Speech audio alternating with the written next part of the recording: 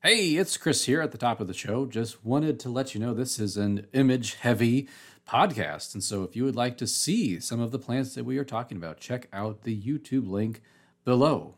And now, on with the show.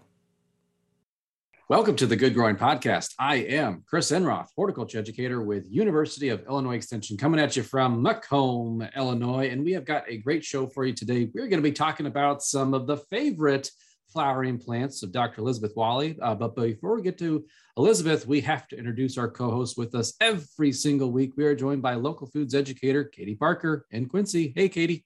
Hey, Chris. How's it going? I am doing just great. No complaints, I'll say. Good deal. How about yourself? Yeah, I can't complain either. Yeah, well, you look like you're dressed for fall. So you look like you're ready for some pumpkin spice lattes.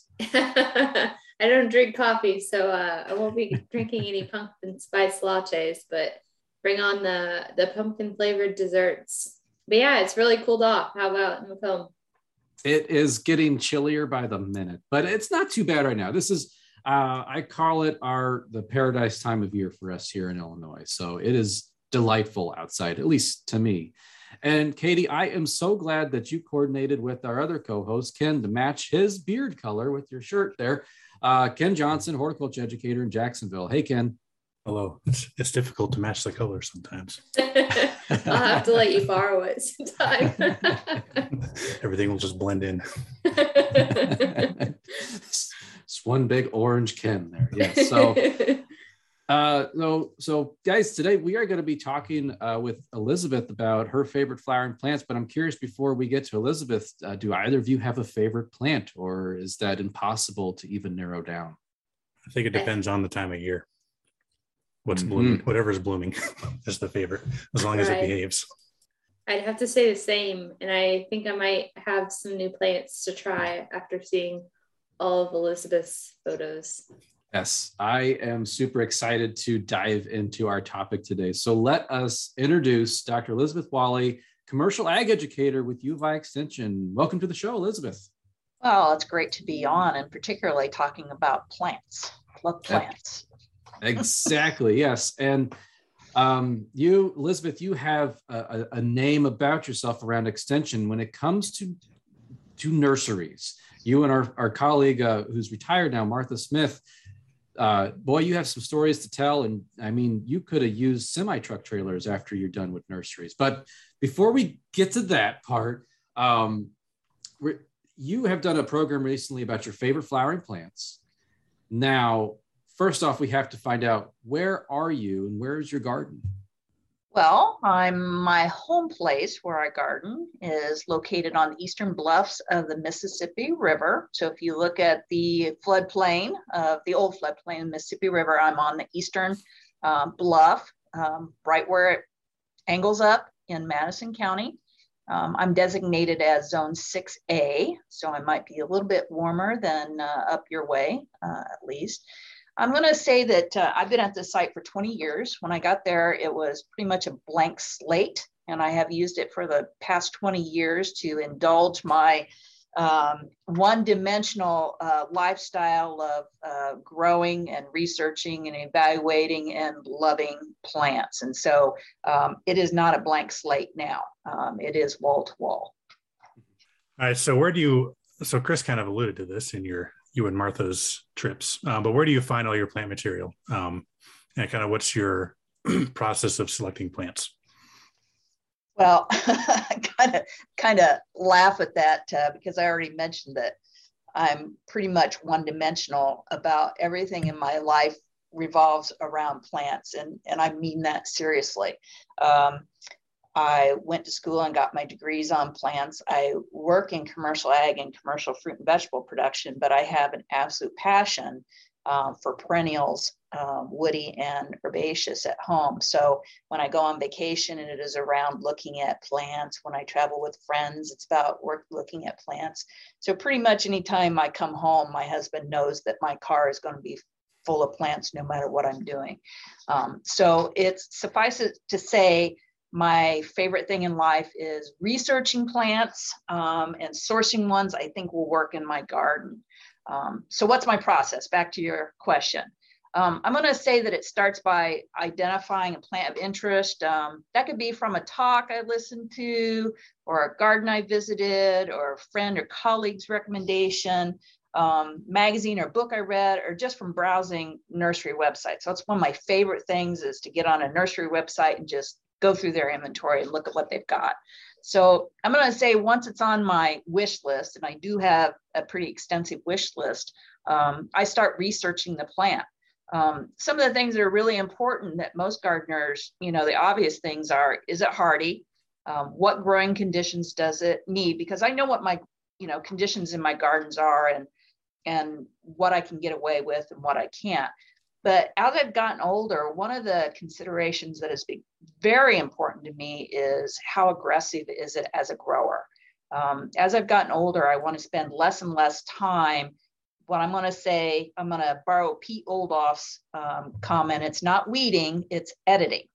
And I don't want to spend all of my hours of joy in the garden editing out plants. And so if it smacks anything of suckering, naturalizes, or anything that, smacks of is going to take over my garden, it's out.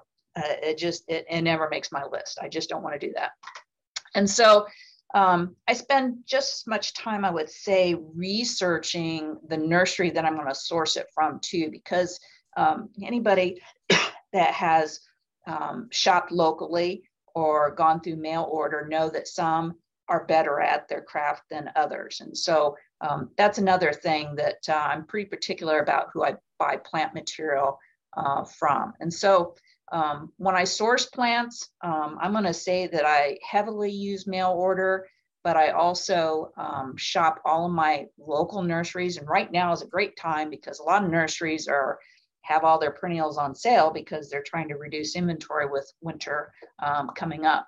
And as you mentioned, I have a very good friend that I have an annual plant shopping trip, and she's now retired and has acquired an RV. And so now we have even more room to fill with plants, because we have run out of room in the past with my extended cab truck in the past. So I'm looking forward to having an RV. We had just talked about a program topic of houseplants, but in an RV. So doing a class about RV houseplants. And so we might need to borrow that RV, Elizabeth, just take some pictures. Yeah, I was going to say you could set it up for a program. It'd be perfect. Martha has no idea. We'll just give her a call and rent it out. Yep. I hear you have an RV. So as for Ken and I, it can be really difficult to pick out a favorite plant. But let's start in early spring. What plants have stood out to you in your garden at critical times of the year when we crave color? Well, I want to say that, Ken said, it really depends on what time, but you've kind of narrowed it down to the spring when you're craving color. And when you asked that question, the first thing that popped in my head was that wonderful feeling you have when you're walking your garden and you see that first bloom. I mean, to me, it doesn't matter how small it is, it's there, and you just have this wonderful feeling. And so 4 plants come to mind immediately on giving me that thrill every year that it's happened again. Winter is almost over, spring is coming. And so you probably know the first one I'm going to say is crocus. I mean, that is so simple. Everybody knows it. But it is just a cheerfulness that you can easily plant around the garden, and it just gives you that thrill. One that people might not be as familiar with is a tree, and it's a Cornelian cherry dogwood. It is not one of our native dogwoods, so it's from overseas. This is a yellow blooming dogwood, and it's unlike other dogwoods in that the flowers are very minute, but they are in such a large amount on the plant. It's like this I'm going to just call it a beautiful yellow nimbus out in the garden. It's just delicate and it's just yellow and it's beautiful. Another reason that I like that comes later in the year because it produces edible fruit that are like little tart cherries. And I enjoy it. The animals enjoy it. So it has a lot of benefit to it. One of the other plants that I really like is a native, and that is our native bloodroot, sanguinaria. And bloodroot, when it blooms in the early spring, is so white, it's almost blinding when the sun shines on it. It again, just gives me that cheerfulness.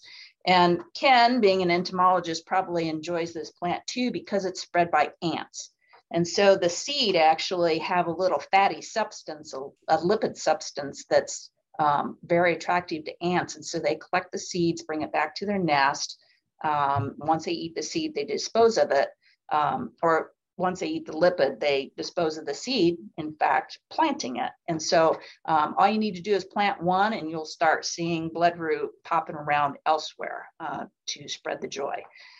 And the last one is hellebores. And I'm going to say this is another plant that is made for collecting, very much like, iris, daffodils, tulips, all those things that you can collect endless cultivars on it.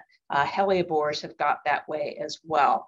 And so these are called Christmas rose, Lenten rose. They have various different names. They are considered a winter bloomer. And at my property, they probably start blooming anywhere from December, January, but they still kind of look ratty because of winter conditions.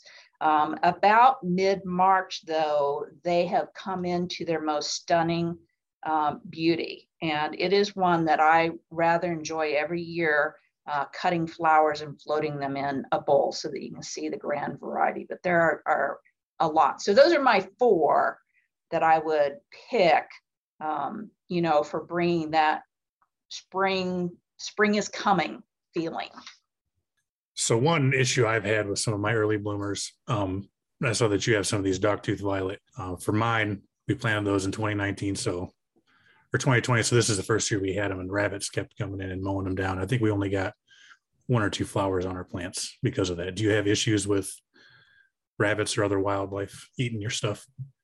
I do have wildlife. I'm on I've turned it into a wooded site. It wasn't necessarily a wooded site, but Ken, my opinion is probably not like everybody's opinion on wildlife.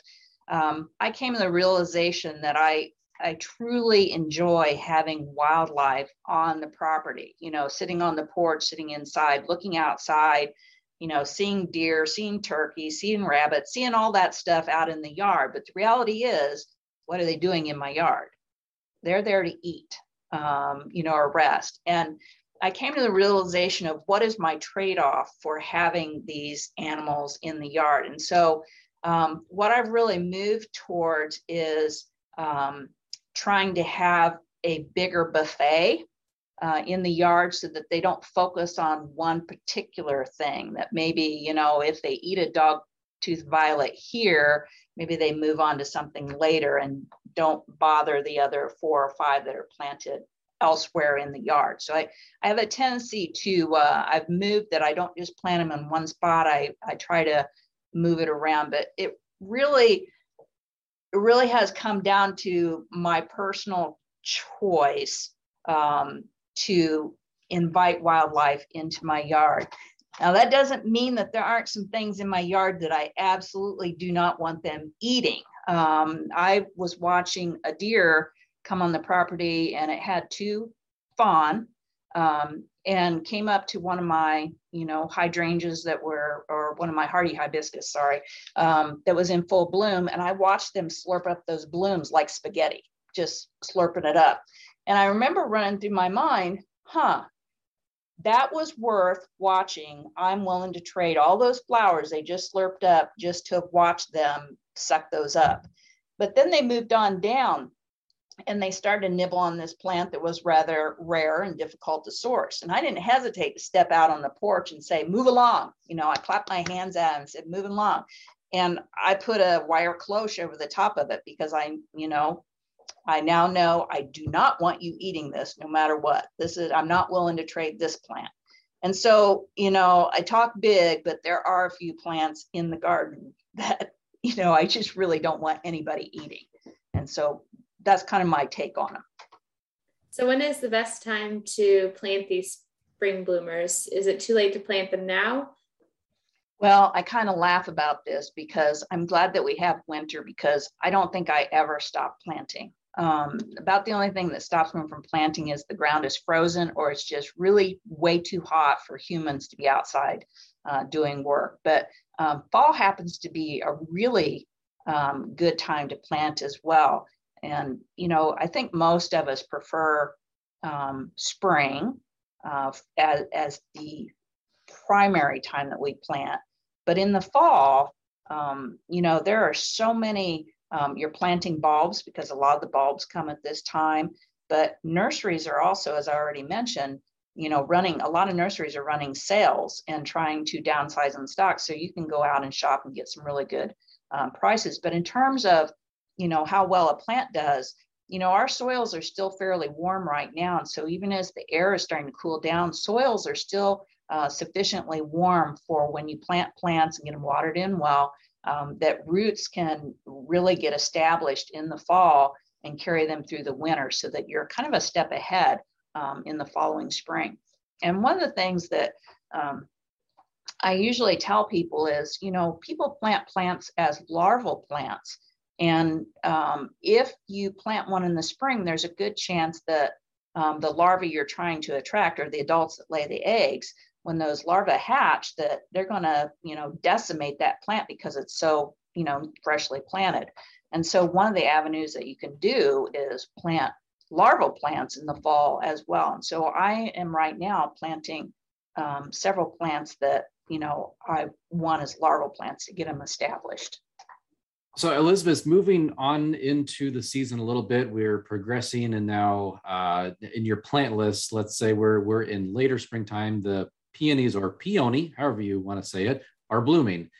I noticed in the pictures that you had in your presentation that your plants, your peony plants, are standing straight up, whereas mine love to just flop over and get mowed by the mower as they flop into the grass. So I have mine planted on a western edge of a woodland. It's probably too much shade, but are there newer cultivars with better structure? Like, what am I doing wrong here?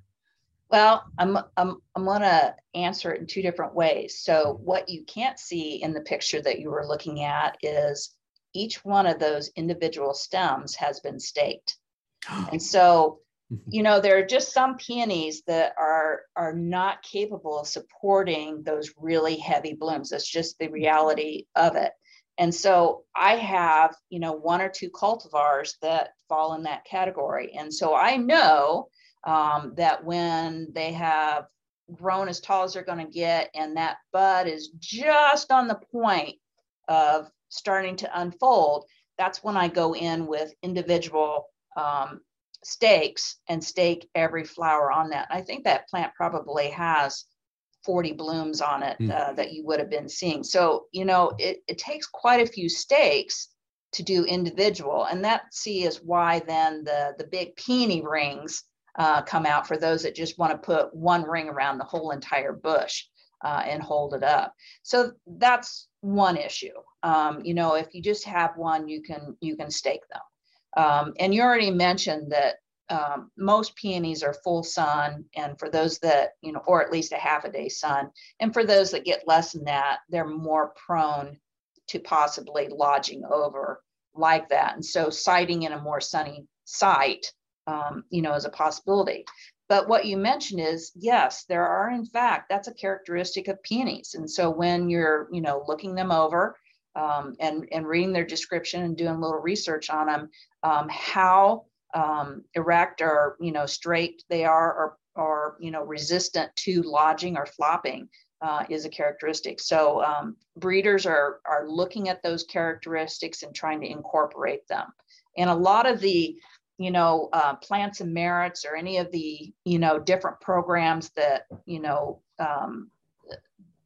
that mark them as garden worthy plants, any peony that would have a characteristic like that, that is one of the things that would be important, is that they don't flop. on there. That's good to know. So I can save my next spring's peonies from the mower as they lodge over into the grass. Yeah. Get yourself some stakes. All right, awesome. So every year I say I'm going to get the some of those peony cages and put them out, and it's been 5 years and I still haven't done it. So maybe next year will be the year. Get them now, Ken. Get them now. Yes. Get prepared. Put them out there now, so I don't forget. Get them now. Get them now. And so another plant you had in your presentation are some lady slippers.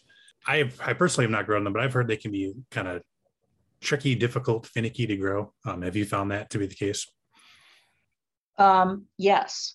And to complicate, whether you're going to take that risk or not, they're relatively expensive. I think probably, the cheapest lady slipper, is in that $50 to $70 range for one. And they can get a lot more expensive than that. And so when you combine that they're fussy, if you're going to jump in on lady slippers, make sure you do your research and understand what their exacting conditions are. And so I grow several, but my favorite, which you've probably seen a picture of, is the Kentucky lady slipper. It's not native to Illinois, but it's native in Kentucky. And I would rate it as being finicky like blueberries are. You need to have the root environment just right. They have specific sun requirements as well. And so, when you step away from something like the Kentucky lady slipper, there are other native lady slippers, even to Illinois, that you can get through a reputable dealer that have very specific pH conditions. And so I steer away from anything like that requires, like an acid soil or something like that, because that's really kind of tricky to maintain when you're spending that much money. So I kind of stick with the ones that are pH, normal, what I consider normal. So where I've had success in these is to grow them in a sunken pot. And so other words, I have bought a 2-gallon heavy duty liner, dug a hole and sunk it snug. And then I have filled it with the media that I've researched that would be good for growing lady slippers. So lady slippers require sharply drained soil, but yet moisture in it as well. And so all excess water must drain off, but still supply enough to the roots. And so that mixture that I have researched, and this came from an orchid grower who helped me with this. And so my mix was 6 parts Pure Light, 2 parts potting soil, and 2 parts granite grit. And if I don't have potting soil around, I'll use compost too, fine screen compost or something like that. But anyway, that's kind of the organic component to it. I get the granite grit in the chicken section of the farm store. So that's where you would get something like that. If you've ever grown chickens, you know that they have grit as part of their dietary needs for their giblet, I guess. And so I fill the pot with that mixture, and then the plant goes in that. And from then on out, it is just like a normal garden plant, but it's in a hidden pot. I think the picture that I showed you, I pulled away some of the mulch so that you could see the pot. It's flush with the ground with the artificial media on the inside of the pot. And so when you're siting orchids, people think of them as shade plants, and they're not actually shade plants. They require sunlight, but they can't have the heat of the sun. And so some of the best places to site them is if you're going to give them only morning sun and then shade the rest of the day. And that's how I have mine sited. What you're trying to avoid is the hottest part of the sun, which is like noon to 4 or something like that. So I have it sited where they get the entire morning, and then when the sun passes by trees that are behind, they are in shade. And so every year they increase in size, and I'm thinking pretty soon I'm going to have to get a bigger pot and move them. So far so good. So long answer to say yes, they're fussy. So another plant that I saw that was new to me was the Indian pink. It looks like it's nature's rethought version of our native columbine. Is the Indian pink also attractive to hummingbirds like columbine is? And then also, what do you like most about the Indian pink? So how'd you know that that's my favorite all-time plant in my garden? I think maybe you've been talking to somebody. Yes, Spigelia is my favorite plant. And I don't know, there's just something about it's like a plant dressed up for Mardi Gras to me. It is just scarlet red on the outside, and the tips of the petals of the flower are folded back, and it's just yellow. I mean, gold yellow. You can't get any more contrast than two primary colors on the flower, and they're just stunning.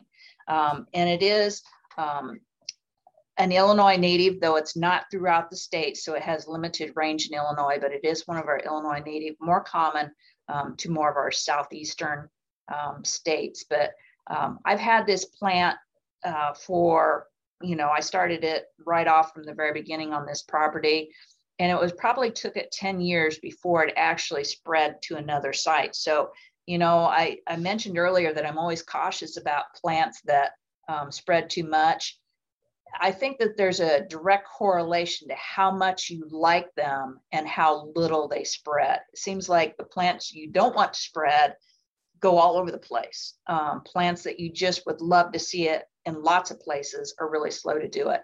And so I would rate Spigelia as being a little bit fussy to get established. It's not one that you can just plant in the ground and walk away from it. It actually needs to have tender, loving care when you first plant it. And so it's one that I will, when I'm going to plant another plant, I will usually buy 3 of them and plant them in 3 different locations because I never know which one's going to take. I just have to increase my chance of survival. And these are ones, I would rate hellebores and pulmonaria in the same group that once established, they're really tough. But getting them established, you need to check them every day to make sure that they don't need to be watered or something to get them established. But just beautiful. It's one of my favorites. All right. How about another plant here? Jacob Klein bee balm. How is that different from what we typically think of as bee balm? Well, it's the same screaming red as the straight species, except for it's powdery mildew resistant. So it has that same height potential of 2 to 4 feet. I find it to be to stand on its own fairly well, meaning it doesn't lodge over. I've planted it in front of my husband's basement office so that he's like right level with the bloom. And this starts blooming in probably mid-June. And it's still in bloom. It will stay in bloom until frost takes it out. And he watches hummingbirds come and go all day long. This is just a stunning, stunning plant without the powdery mildew that can occur on the straight species. Does it get any work done? Watching hummingbirds all day? Well, I think it makes work more enjoyable when you look up and see a little hummingbird feeding. I'd agree. At my home office on some days of the week, I have some black and blue salvia out my window, and I get to watch the hummingbirds attack each other over that. So that's fun. Yeah. Well, that's just a beautiful plant too. So It's just, do you have to plant it every year, or have you got it in a site where it comes back? I treat it as an annual. So I have it in a container, actually 2 tall containers flanking the entrance to our deck there. Yeah. It's even as far south as I am, it's not reliably hardy. I've had it some years over winter and I was thrilled to death, and other years it was just killed. So it's not reliable. Yeah. Well, let's talk. Okay. Something about not reliable plants. So they've done a lot of hybridization with purple coneflower, trying to change it to anything but purple. But I've always heard people say, well, it usually just reverts over time back to purple. Now, I saw on your list, you had white purple coneflower. The cultivar name is Fragrant Angel. Why did you pick this one And I'm curious, is it staying true to its hybridization? Yeah, so this is a Echinacea purpurea. So it is one of those selections, but I follow a lot of plant trials around the country. And one of them that I follow is the Mount Cuba Center in Delaware. Mm-hmm. And they just finished their second go round of evaluating coneflowers. The first time they just evaluated them for longevity and, the quality of the plant. The second time around, they added another characteristic, and that was its attractiveness as a pollinator plant. So how many visits did it get from pollinators? And so I selected this plant because Fragrant Angel rated very highly, not only as long-lived and, stayed true to form, but it also is highly attractive to pollinators. And I've had it for a number of years on my property, so I can say that it does continue to come back year after year after year, and is true to form, stays white, and it smells heavenly. But I think it's important, for our botanical gardens that are doing research, they're, supplying us with information, because coneflowers have been known to be unreliable and coming out too soon before they were truly, strongly evaluated. And so places like, the Chicago Botanic Garden runs a lot of plant trials. Mount Cuba, as I already mentioned, runs. So, I mean, you can do some research on variety trials to get some valuable information to help you choose. Same thing with phlox. Phlox, some of those can take over the world and flop all over the place and have mildew. Mount Cuba has done a really nice trial on phlox to help you make decisions on that as well. Going back to the coneflower you've got, was that the one that was rated higher than even straight species for pollinator attractiveness? Yeah, it was. It's really kind of surprising. It's one of those examples of, we usually have a preference for native, but again, it's always questionable about whether these are straight species or not, because a lot of breeders, just walk by a native stand of plants and there's something unusual, one that has some quality that they really like, and they just propagate that particular quality and slap a name on it. That doesn't mean it's not native. And I think that's where a lot of confusion is on, are these actually a native plant that's just a selection? And they haven't done a good job in the trade of informing people, buyers, whether this is a hybrid between species or is this just a selection that had superior qualities from a native stand. Yeah, you can go down lots of rabbit holes there. Yeah, you can really go down a rabbit hole with that. All right, so moving into a little bit later in the year, another one you have listed is bottle gentian, and that's pretty cool, unique looking flower. It's kind of closed up. So how does that get pollinated? I wish that I'd had my video camera to capture this, because I've watched bumblebees muscle their way into turtlehead before, because that's kind of a closed flower too, not as much as bottle gentian, but I have watched bumblebees. The petals of bottle gentian are fused all but right at the tip, and bumblebees can muscle their way in, and it's just so cute to watch them do that and be inside, and then watching them get back out. They kind of get mad a little bit or something. It's like the flowers got a hold of them. I'd love to pull up a lawn chair with video equipment and watch that. But yeah, bottle gentian is one of our beautiful natives. And for anybody that's considering it, it's not like all gentians. You have to be very careful about what their site requirements are. This is one that likes uniform moisture, and not all gentians do. Some like sharp drainage, the exact opposite.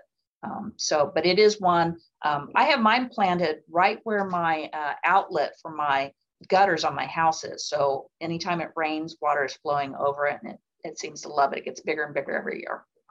You've listed saffron crocus as a fall blooming favorite. Do you harvest the saffron from the crocus? I don't. But every year when it's in bloom, I actually lay down on the ground and just examine it really closely. I'm not one that's really good about picking any flower at all. I just so enjoy them in nature that, I don't pick basil unless I, really intend to make something. And unless I had intention at the time to, make rice or some dish like that, I suppose I could go out and try and see if I can do it. So I know the mechanics of it. I know that I need to go out there and remove the 3 little,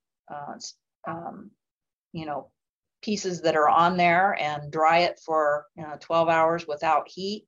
And then I can put it in recipes. So I'm ready to go. Maybe this year I'll try it, but no, I haven't actually harvested. I just grow them for their beauty. That's one I'm not sure. I'd have to look on the hardiness. I think that one might be skirting the edge of reliable hardiness in the northern part of the state. I'd have to look to see what the hardiness is. So I planted some a couple of weeks ago, so I can report back next year. See. Well, I might try that next year too. That sounds like a neat plant. Yeah. Yeah, I'm looking. It is.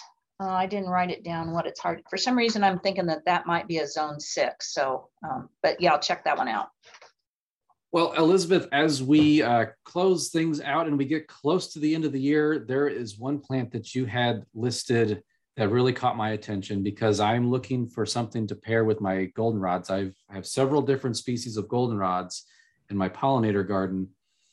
I was looking at something like New England aster, even like purple dome aster, but purple dome's too manicure looking for this kind of wild and woolly pollinator garden. And I really like what you had. Now, I might be pronouncing this wrong. Jindari, Tutarian aster. Yeah, it's a Tutarian aster. And, I have the asters that you've mentioned, and they just have a completely different structure to them. So the Tutarian aster is a more upright, stiff aster, pretty resistant to any form of lodging. I don't even think it thinks about falling over. It is definitely upright. And it has a very unique color that is difficult to capture on film. It is a light powder blue purple color, just beautiful. And this is a plant that I have actually pulled lawn chairs up beside it just to watch the pollinators come and go. And so not only pollinators, but you see a lot of the predator insects there too, laying in wait. So that they have already figured out that this is the place to be, in early fall if you want to eat. And so it is a really busy place. In the morning, just this morning when I walked out there, mine is getting ready to come into bloom right now. And you will see some of the solitary bees just resting on the plant. It's where they go, and they rest overnight. And you can almost pet them a little bit, because they're, a little bit cold and not awake yet. But it's a busy plant for pollinators.